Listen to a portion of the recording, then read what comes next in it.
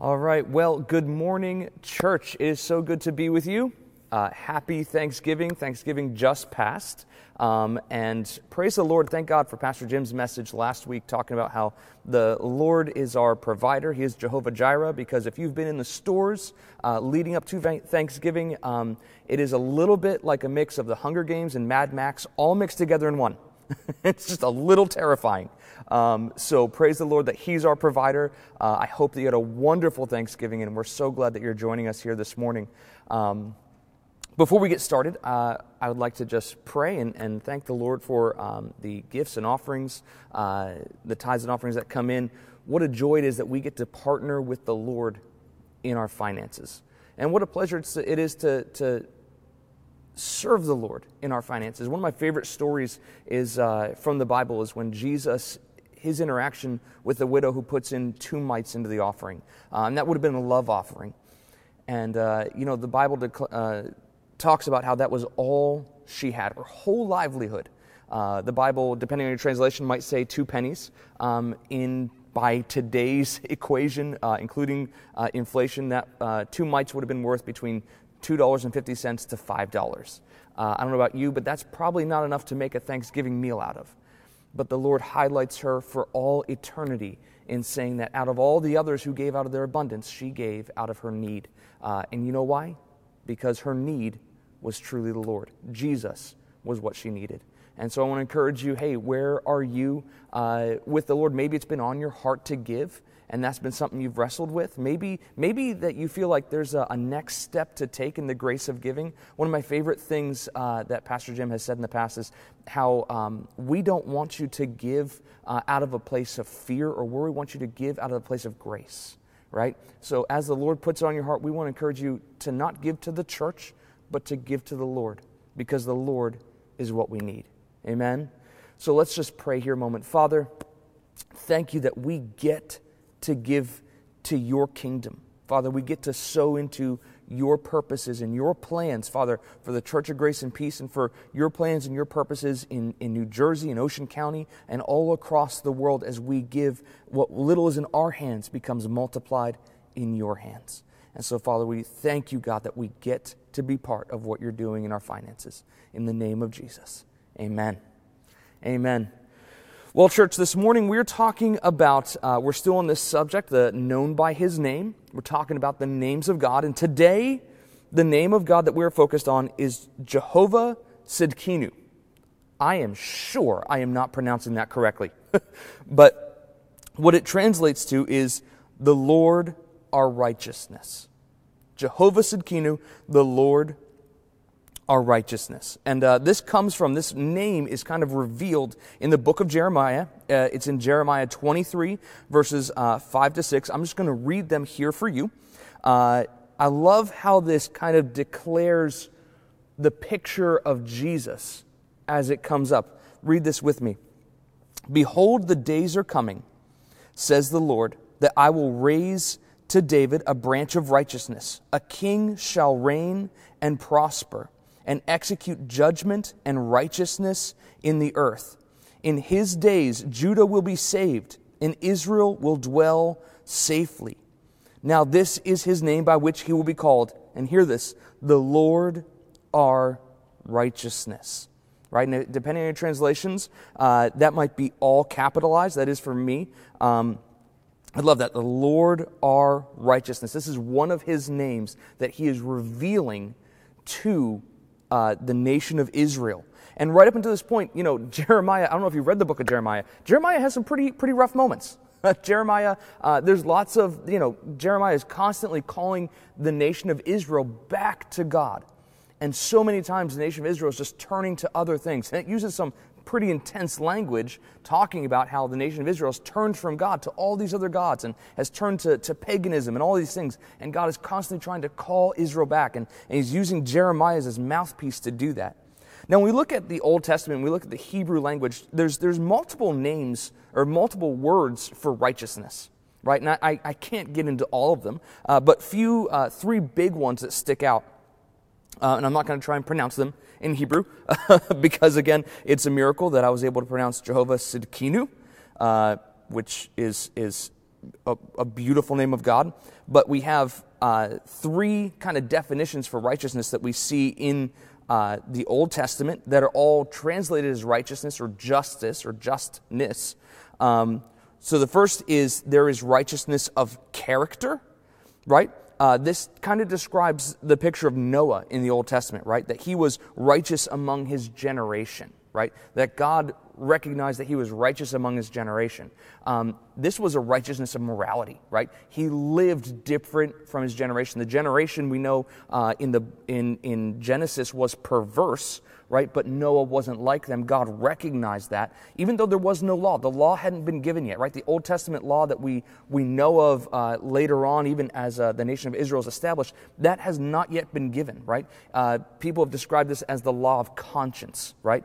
Noah followed his conscience. He was walking as morally as possible, right, in a perverse generation. God recognized that, and that was the reason why God preserved Noah. You could also say that the moral righteousness is a preserving righteousness when you look at it from like an Old Testament perspective. And this is going to be very important as we get into this. The second type of righteousness is a legal righteousness.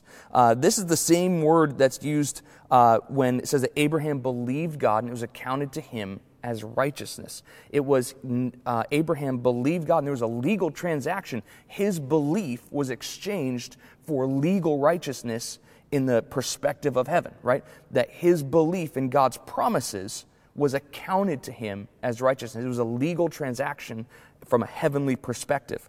And then the third one I want to talk about is righteousness as it comes to weights and measures, right? Because there's the Bible does talk about like how Israel in its kind of decline was using false weights and measures, right? Where they were the only way of exchange. They didn't have dollars. They didn't have, even coins could be forged, or they didn't have the right weights for values of gold. So they'd use weights to try and get precise measurements for exchange. The only issue is people would say they have for example, a weight worth 1 shekel, and it was really worth 1.5 shekels or 2 shekels, right? So they would kind of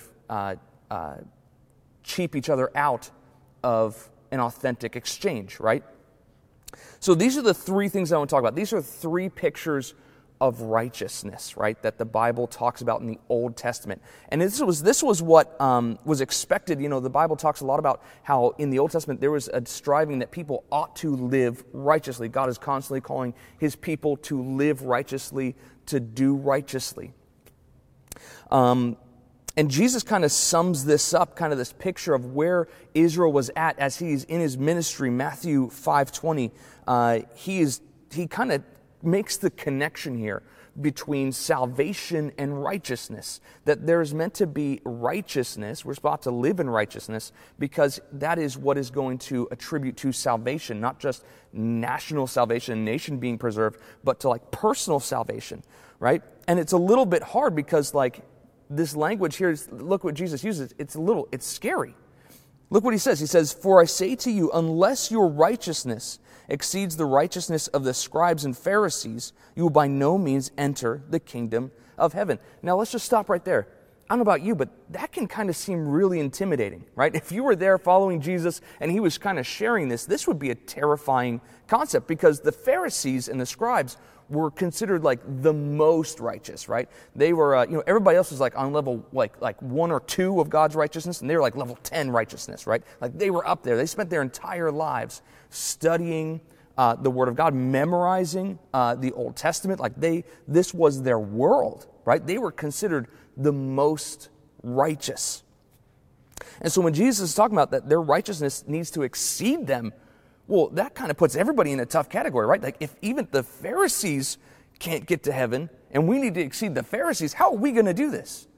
Right? How can I be more righteous than these people? How can I be moral enough? How can I do all the things by the law right enough? How can I, be just enough in order to get to heaven? Right? This is a terrifying perspective if we didn't know who Jesus was and what he was about to do. Amen. Jesus compares righteousness with salvation here. And it's very important because he's pointing out specifically the legal righteousness of the Pharisees. Because we know that he talks all the time about how the Pharisees were, whitewashed tombs, right? He talks about that they were, like a cup that's been washed on the outside and its inside's been left dirty. Like, he has all kinds of language to talk about their moral standing, but their righteousness and their legal standing is what he's kind of talking about here. And this is like this, there's this plural description in that, right? It's not just the Pharisees in that time, it's all Pharisees that have ever been, right? The Pharisees and scribes isn't just talking about those that are alive at the moment, but those that have always been. This is scary. Let's be honest here for a moment. Have you ever had a moment where you felt like you just didn't measure up to somebody else, right? Like other people were just more godly than you? I think that we can all feel that at some point, especially, the truth is we all fall short of the glory of God. And so we can all kind of, even coming to a church or being in a body of Christ, we can feel like they're really spiritual over there. They're really godly over there. And I love that, the encouraging part of that is that, listen, it brings us all back. Nobody is godly enough. Nobody is good enough. The Pharisees weren't good enough. All our good works aren't good enough. The Bible describes that all our good works are as filthy rags, right, in comparison.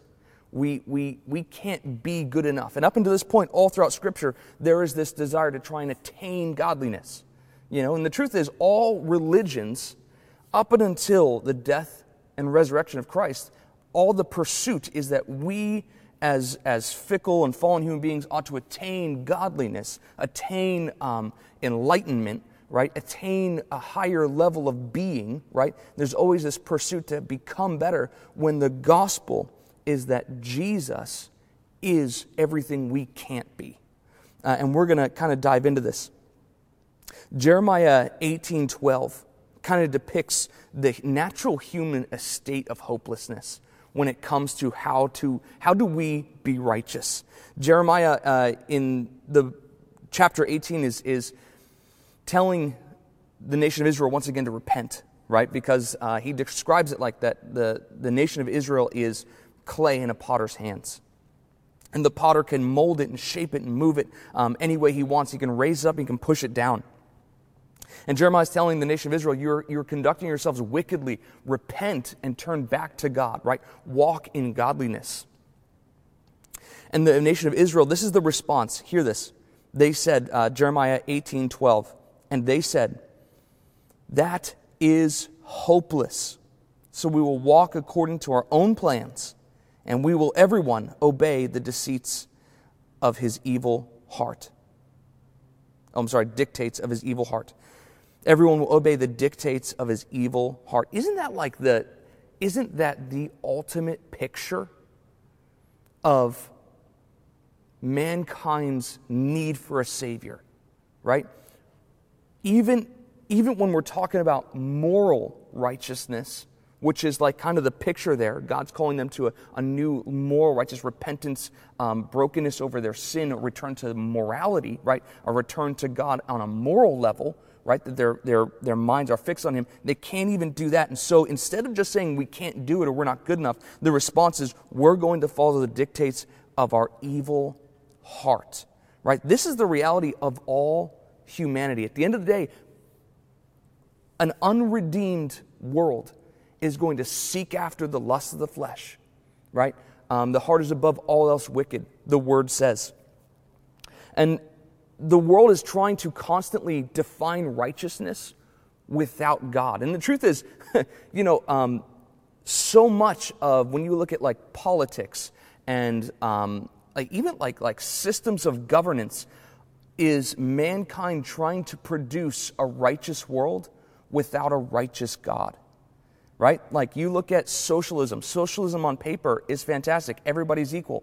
Everybody cares for one another. Right? Same thing with communism, which is just based more on a financial level. This is a search for righteousness, but without God. We remove God from the equation. Mankind can produce righteousness on his own. Right? And if you're not a student of history, that generally has not worked out well. Student of history, that has never worked out well. Right? Even when we come to republics or democracies or all these things, it's mankind trying to seek out a way of life that is righteous, but not from a godly perspective. And so I think in our human nature, we fall into this place of feeling either one of two things. We are too afraid and we feel like we can't do it. So we, like the nation of Israel, respond, I can't do it. It's hopeless. I'm going to just do what I can, what feels good, what's in my heart right now, and we'll figure out the rest when we get there. Or we go the other direction. And I think that we can get this way as a church where we run in the other direction. We say, well, I'm going to do it all. I'm going to be righteous. I know God wants me to be righteous, so I'm going to do all the things that are righteous. I'm going to live righteous and be righteous, and I'm going to do the moral things. I'm going to like what the Word says to do. I'm going to do all the things I can do, and I'm going to attain righteousness. Right, and that's kind of that is, I think that that's just human nature to pursue that, but that's not what God calls us to do. 2 Corinthians 5:21 sums up so much where we need to go with the Lord. To come back to the core of the picture of what it needs to be about. 2 Corinthians 5:21 says, "For he made him who knew no sin to be sin for us, that we might become the righteousness of God." We get into this whole thing. Can I tell you that even as I was studying for this, just a real moment between you and I, even as I was studying for this, I was working on this, there is a part that is so difficult to grasp this reality, that he who knew no sin became sin, that we might become the righteousness of God. And it's difficult because I think growing up in the church, I can grasp the concept that Jesus paid for my sins on the cross. I can live thankful for that. I have a hard time grasping the extent of the exchange, where it's not just that he took my sin, but now I have become his righteousness. And I think that we don't grasp it because it's so unfair. It's so unfair. And we live in a world that is consumed with the idea of fairness, right? Everybody wants things to be fair. Everywhere I go, it's all about fairness. Everything wants to be fair, right? And we can't even define fairness, because the truth is we don't have righteous weights and measures in our own minds of what fair is. But I feel like it's so, and it is, right? It's so, there's nothing I could do to earn Christ's exchange for me. Right? There's nothing I can do to earn his replacement for me on the cross, right? The cross was what I deserved, and hell thereafter is what I rightly deserve. Justice and righteousness would dictate that in my fallen human state, I deserve that. And the most unjust thing of all is that he who should know no sin should go and pay my price on my behalf, and not just my price, but that I get to be his righteousness. This is an exchange so complete, so full, so encompassing, that it goes beyond, up until this point, all the concept of righteousness was about doing, right? It was about doing righteousness on a moral level. It was about doing what was right when it came to a legal sense. It was about doing the right things when it came to weights and measures and us being honest, right? It goes from the doing side of righteousness to the being side of righteousness. It's an exchange so complete that Jesus, being righteous, exchanged our place, and now we are his righteousness in Christ Jesus. It's not fair. But the language of there, you have to understand that I brought up the weights and measures for this reason, because on the scales of heaven, right, in our sin, in our humanity, we can't attain righteousness. We're down here, God's righteousness, or should I say God's righteousness down here, we're up here, we don't weigh enough to surpass. All our good deeds are as filthy rags, we can't attain it. But the exchange is so complete that with Jesus making us his righteousness, we, even when we mess up, even when we do it all wrong, even when we make all the wrong choices, we can't undo the righteousness of Christ. We can't make Jesus unrighteous. And because we are now his righteousness, the exchange is that we get all the benefit of being in communion and covenant and relationship with the living God, because we are now righteous. And this is hard. I think this is hard for the American church, because so much of what we do is about doing, right? So much of the American church, I think, is so focused on doing the right things. And don't get me wrong, we ought to do the right things, right? And the reality is the wording of the Scripture describes that we ought to, the Lord draws us to Him by His goodness, that we now walk this out in love, right? We're in the law of love, that because we love the Lord, because we love one another, which are the Lord's commandments, we can do all the right things. But sometimes the world gets so caught up. In fact, one of my favorite verses that are spoken in the modern church today, one of the most quoted verses is, I just read it here, is, I'm sorry, I'm finding it here on my notes. Faith without works is dead. Interesting, right? The most commonly used verse in the church today is faith without works is dead, which is true. Listen, that's Scripture. There's truth in that. If we have faith in Jesus, we ought to follow that up in how we live and what we do. But I think that we can get so caught up in thinking, in order to have faith, I must do works. Right? And Paul even tackles that in the whole book of Romans. And he even wraps it up with this, and I mentioned this in the beginning, but I want to come back to it. Romans 4:3.